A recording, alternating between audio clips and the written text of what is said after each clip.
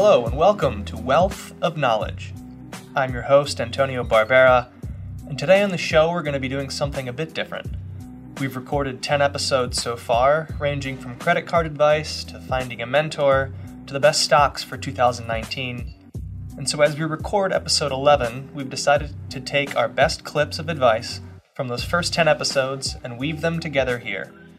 All of these clips come from longer episodes, so if you want to learn more about a particular topic, check out the full episodes on Wealth of Knowledge from wherever you listen to the show. You'll hear a range of questions either from me or from our co-host for that episode, along with answers from our guests. Starting with U.S. News credit card expert Beverly Harzog and U.S. News senior editor for personal finance Susanna Snyder talking about credit.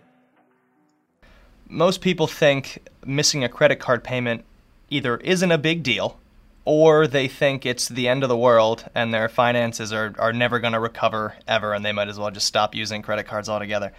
I assume the impact falls somewhere in between those two extremes. So sort of what message would you give to people?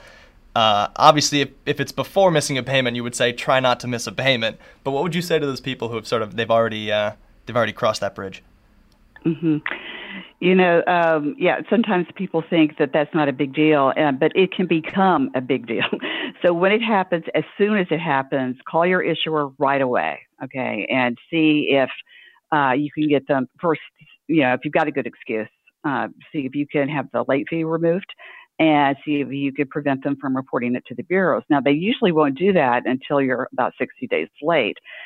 But that's not really a law. They can do it earlier. I wouldn't take that chance. I've talked with many people over the years who have had great success, calling their issuer and explaining what happened. Because sometimes, you're just going through a crisis or, if it's just a one-time thing, your chances are very good that they're going to help you out, especially if you've got great credit. So jump on it immediately. And if you don't, that thing can spiral into a collection account. So you don't want to go there because then it really will wreck your credit.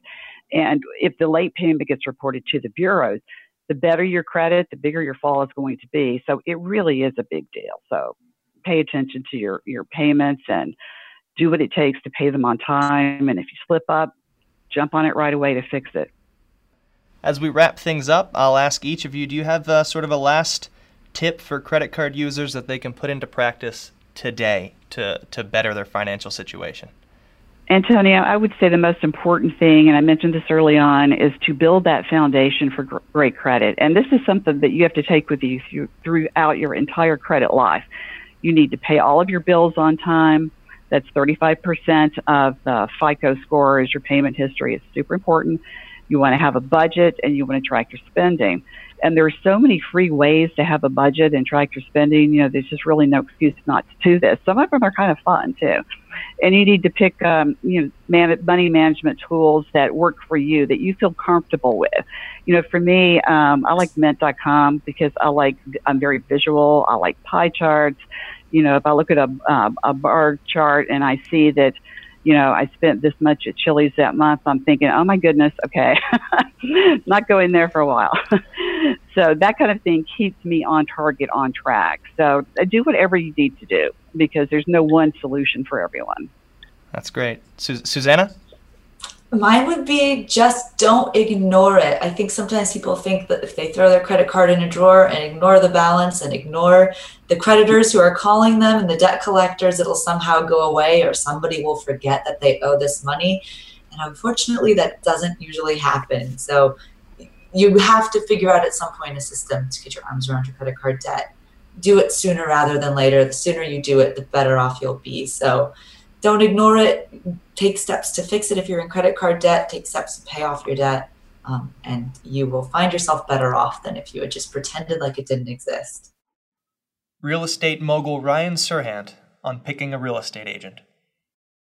And so now as we talk about finding that first agent or maybe deciding to continue with an agent you've already used, as a buyer or seller, do I want an agent who's too busy or not busy enough? The former is clearly doing something right, but they may not give me the time of day when I need it, while the latter is going to be more accommodating, but there's probably a reason they don't have any clients. So is there any sort of wisdom on that, on which which is the better direction to go in for a buyer or seller? You always want someone who's busy. You want someone who's busy because other people have entrusted them with work. If you go with someone who has all the time in the world just for you, that's because other people have not entrusted them with work. And if you want to get something done, hire someone who's busy. And if they're a good person and they're good at their business, they will make time for you. Are they going to pick up the phone if you call them 15 times a day? No, but don't call them 15 times a day, you cuckoo bird. You have to respect busy people's time as well, and they will respect yours. And I think that's a pretty easy answer. So now, most of your chapters in Sell It Like Serhant begin with fun anecdotes from your decorated history selling properties. So using that template, can we go? Decorated history, I thought was a good way to phrase that. Using that template, can we go through sort of a speed round of maybe fun anecdotes from your sales? If we run through a couple of questions, can you give quick responses? I will do my best. All right. So we're not going to ask you to name anyone. Obviously, we wouldn't do that. But can you describe your worst client? My worst client. I think my worst client is probably also my best client, in that it was a deal that I did, years ago at the beginning of my career. I talk about him in the book. I call him Mr. X. Mm-hmm. And it took me a year to close the first deal because he just wouldn't respond to me. We wanted to find a property. We found it. Didn't pick up the phone or answer an email for a month. Then he responded. Then he went to contract, but never sent the deposit for 6 months. Everyone's angry. Everyone's upset. What's going on? Is this a scam? I don't even know what's happening. And then all of a sudden the deposit shows up. And then he doesn't close for another 6 months. And that's just the way that guy does business, and is by far the worst client for my health that I've ever worked with. But he eventually closed. I sold him other things, and it turned out okay. So then the polar opposite of that, what was your quickest sale? My quickest sale ever was probably, honestly, still to this day, one of my first sales. I got a random email from a girl who was graduating medical school in Michigan, and her parents were flying in from Asia, and she had a job in New York, and she was coming to New York to find an apartment, and they were coming in on a Monday, and she wanted to close by Friday. And that's really hard to do, whether, if you have a loan or don't have a loan. And if you're buying a condo in New York City, there's a board package, you have to clear title, you have to get through everyone's schedules. But she came in on Monday. I showed her 10 different apartments that were good. We narrowed it down to 3, saw the other 3 again Tuesday morning. She picked the one she wanted. We had an accepted offer by end of the day Tuesday, contracts out. They signed Wednesday morning. Deposit money was wired. They set it up. They closed Friday afternoon. Parents got on a plane and flew back to Asia, and it was $1.05 million. My first $1 million deal, and it happened in the span of a week. It was completely insane. Wow. The next one here, strangest property sold, and I'm going to say that I hope that it's the haunted brownstone you briefly mentioned in your book. Oh no, that's definitely not the strangest property I sold. I mean, that was creepy. I've sold a lot of weird things. Actually, on $1 Million Listing Season 2, there was a property I sold on 62nd Street that was a co-op building, so kind of post-war, brick building. Nothing too crazy about it. And this was 4 apartments that were combined, and all of the finishes were taken from a Gothic church in Spain. So you walked in and everything was brown wood, red. There were pews, there were confessionals, and then there were hooks everywhere for sex swing. And it was a swingers apartment that had a very interesting religious vibe. That, on the Upper West Side, which is predominantly Jewish, was by far the strangest, most difficult sale I've ever had. And I'm curious, this takes it out of the speed round, but I'm curious, did you have to redo things or stage anything to be able to sell it? Every wall that wasn't covered in wood paneling, we painted white. Okay. So we tried to make it as neutral as possible, and we sold it as a renovation project, to be honest. It was a very, very specific apartment, but they'd done the renovation a little while ago, and to anyone who was buying it, we showed it for the space. And people thought it was funky and quirky, but we showed it for the space. We showed it, for the bones, and the person who ended up buying it tore the whole thing out and built out a classic modern new apartment. And then what are the biggest challenges you face today? The biggest challenges I face today are the unknown, to be honest. It's everybody wants to know what's going to happen in the market tomorrow. Everyone wants to know what's going to happen in the next election year of 2020. People don't want to make decisions. People are nervous about the future. People think that we've been in a rising market for too long. Shouldn't we have had another recession by now? Everyone's so nervous. Everyone's so worried. Everyone's so concerned about the future that it causes inaction. And when you're that concerned with the future, obviously nothing good is going to happen because you wake up afraid every day. And that's a lot of the country right now. And so that is my biggest hurdle is keeping people optimistic and positive that we live in an amazing country, that, we have the freedom of title. Like never before has the United States just taken your house because they decided to on a Tuesday. You buy homes in other countries and that can happen to you. Like that's a crazy thing that people don't focus on enough in the United States. Like you have freedom of ownership here, which is insane. You can own land, and as long as you pay your bills, if you have a loan, you pay off your loan, and you're a good person, you will keep that forever and pass it down to children, and no one will take it from you. That's an amazing thing that people forget a lot. All right, and last question here in this speed round. What's one thing a client can do to make your life easier? This is a great opportunity for you here, Ryan. Oh, man, just listen to me. Listen to me. Use your ears and listen to the words that are coming out of my mouth. That is the number one thing that I ask of all clients. You've hired me. I'm a professional. I do this all day, every day for the last 10 years. I know what's best for you before you know what's best for you. Just listen. Just listen. A lot of people don't like to listen. They ask questions, but they're going to do their own thing anyway, and they're going to make their own decisions.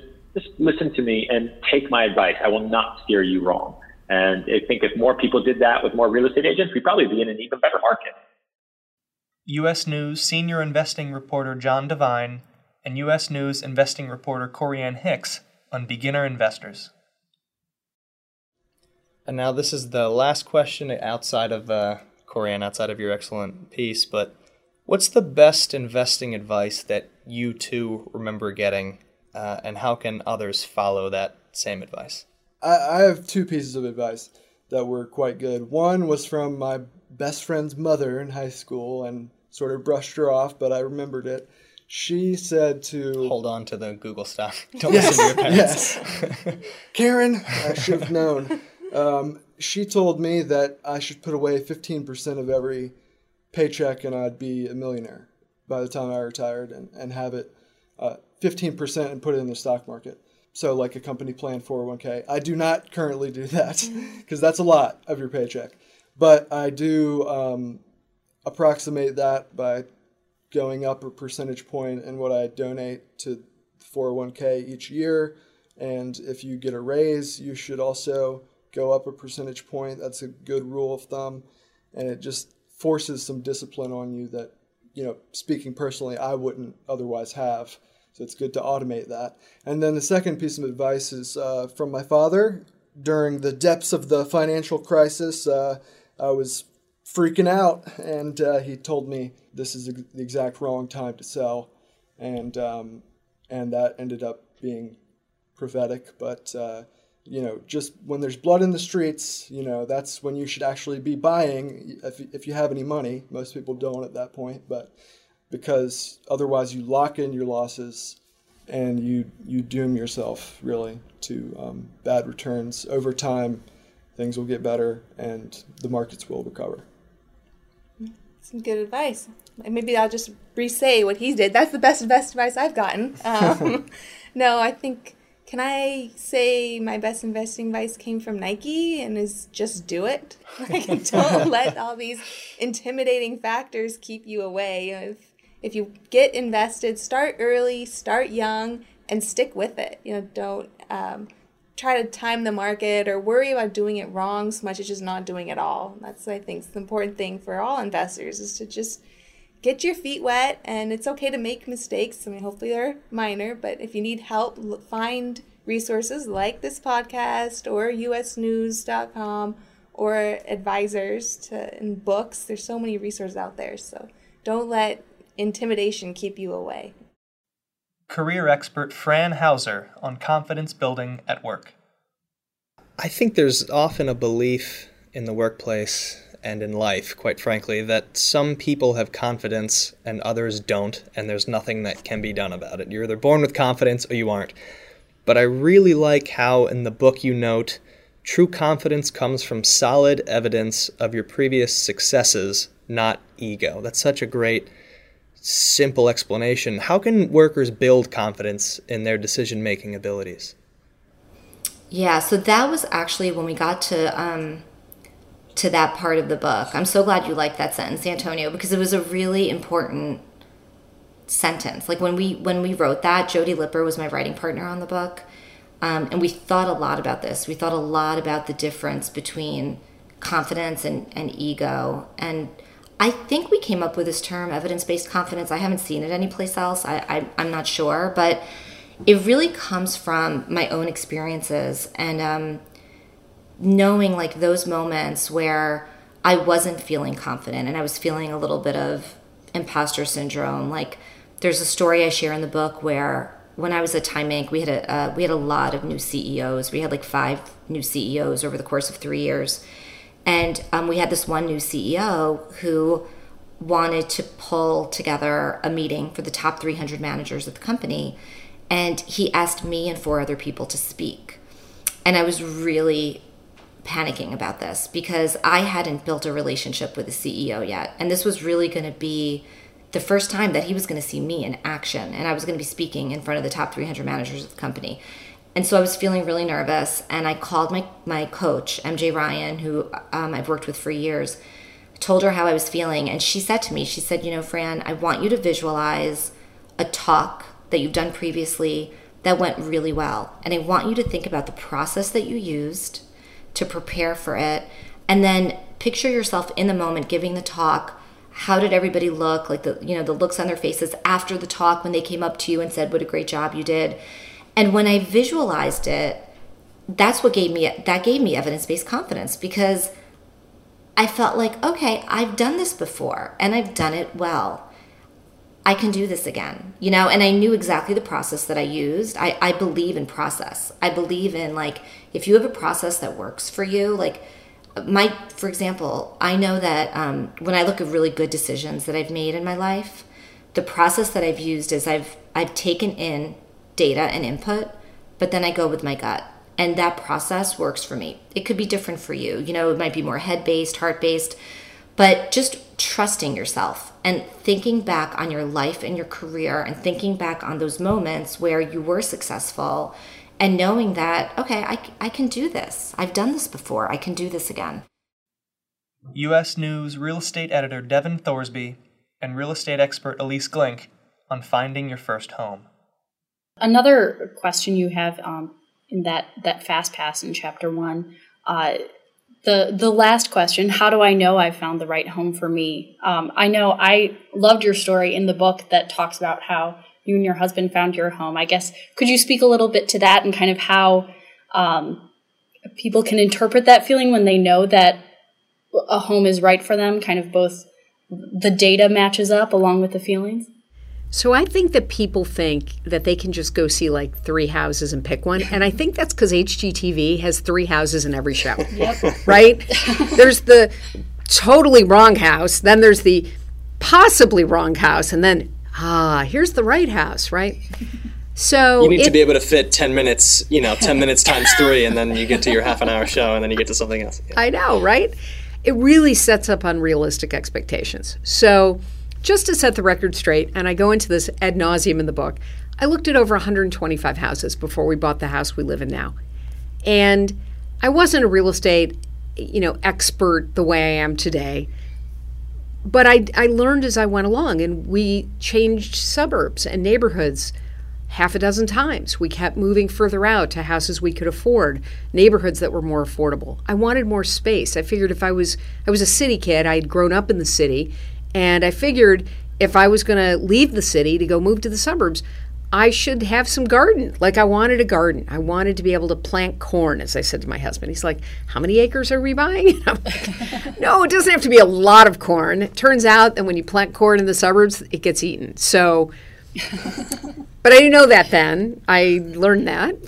Another one of those lessons. But anyway, it's different for everybody. But for us, first we had to each agree on what we wanted, right? And we actually created these wish lists that I talk about and the reality checks. And then we came together and we kind of merged our lists. And it was interesting to see what it was at the top of Sam's list versus my list. I had things like I was going to work from home. I worked from home for, I want to say 20 years. So I wanted space for an office, and I wanted a working fireplace so I could write stories by the fire. It's not very romantic to me. I needed a great kitchen. I love to cook. We didn't, I wanted a yard so I could plant flowers, and maybe we'd have some kids and they'd run around.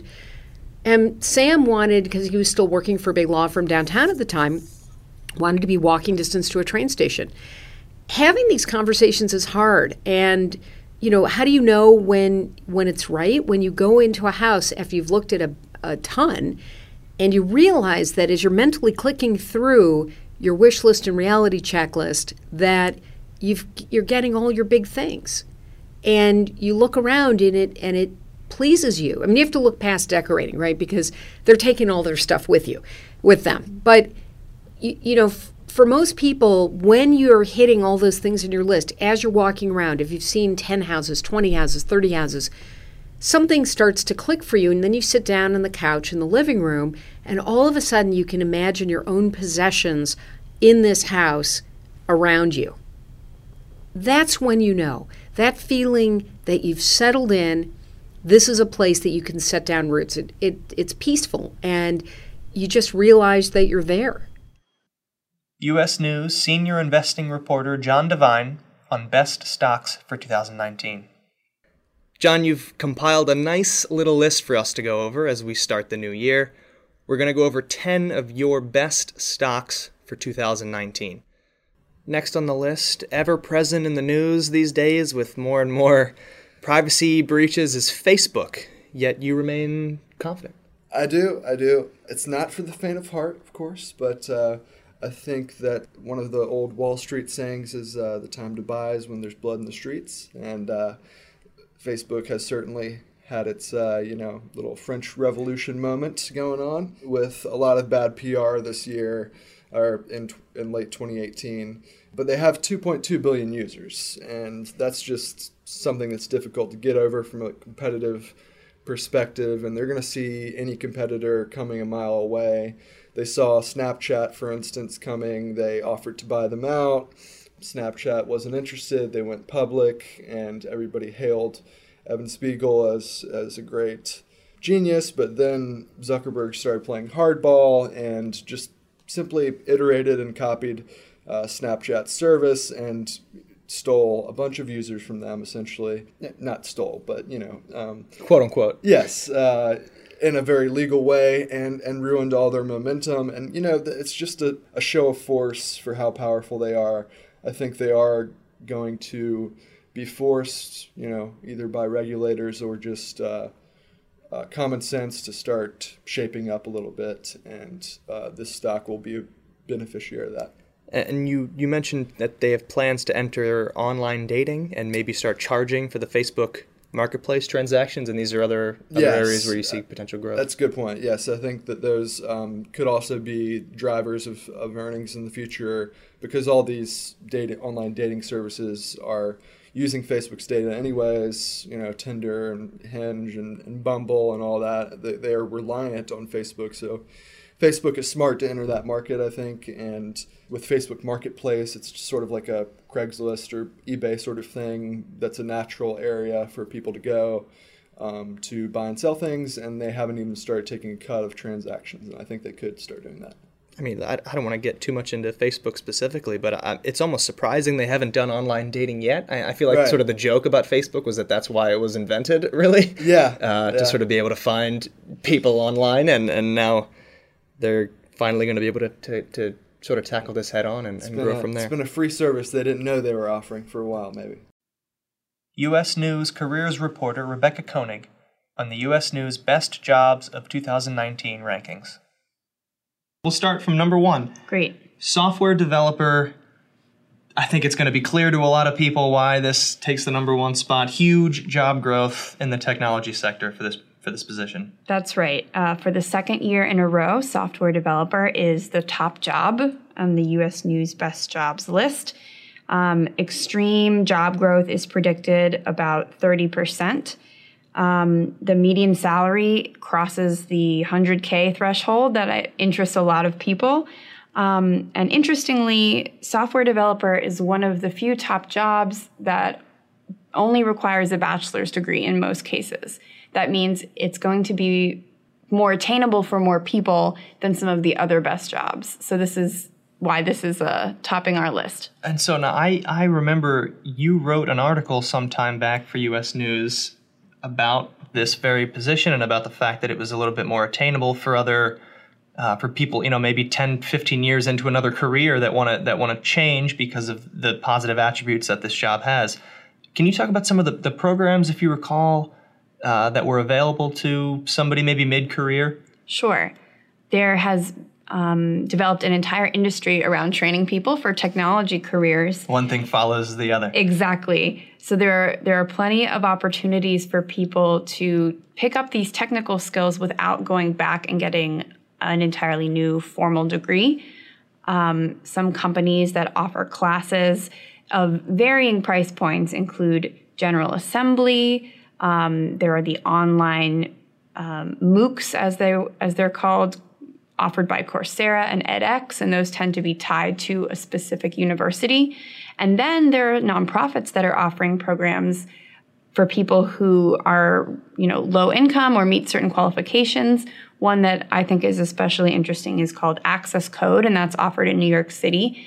And it's a training program that is free for workers. And then if they get software jobs or other technology jobs, they pay the nonprofit back with a percentage salary share.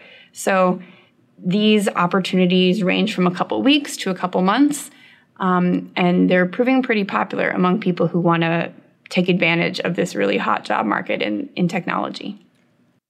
Personal finance expert Chris Hogan on building wealth. Chris, when you talk about getting help, giving and getting help, let's talk about getting professional help. According to a study the study that you reference in your book, 68% of millionaires used a financial planner to achieve their net worth. When should someone consider professional help over just basic wise financial practices like spending less, budgeting, and investing in a 401k? I mean, the 25-year-old may say they'll wait until a major purchase is on the horizon or after a major life event like marriage. Do you recommend speaking with a financial planner even sooner? Well, I think so. I mean, looking at this, as you said, 68% of these millionaires use an investment professional to help them along the way.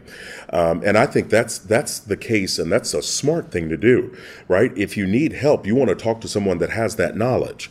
And so I think a young person reaching out and having a conversation as they set up their 401k, as soon as they get that first real job and they're eligible after 9 months or a year, those are the typical waiting periods before you can enroll. But before you do that, yes, to definitely sit down, have someone review that, have them talk through the stuff that you mentioned, though, the skills, the budgeting, the attacking debt, the savings. I think those are things that we can do on our own. But I would say also, if you need help or guidance in that, to find that information, whether it's through a book that you can get for free at a library, or buying a book online, or listening to a podcast, or watching some YouTube videos, whatever it is, I think the importance is growing our knowledge, but not being too prideful to ask for help. This pride thing is real.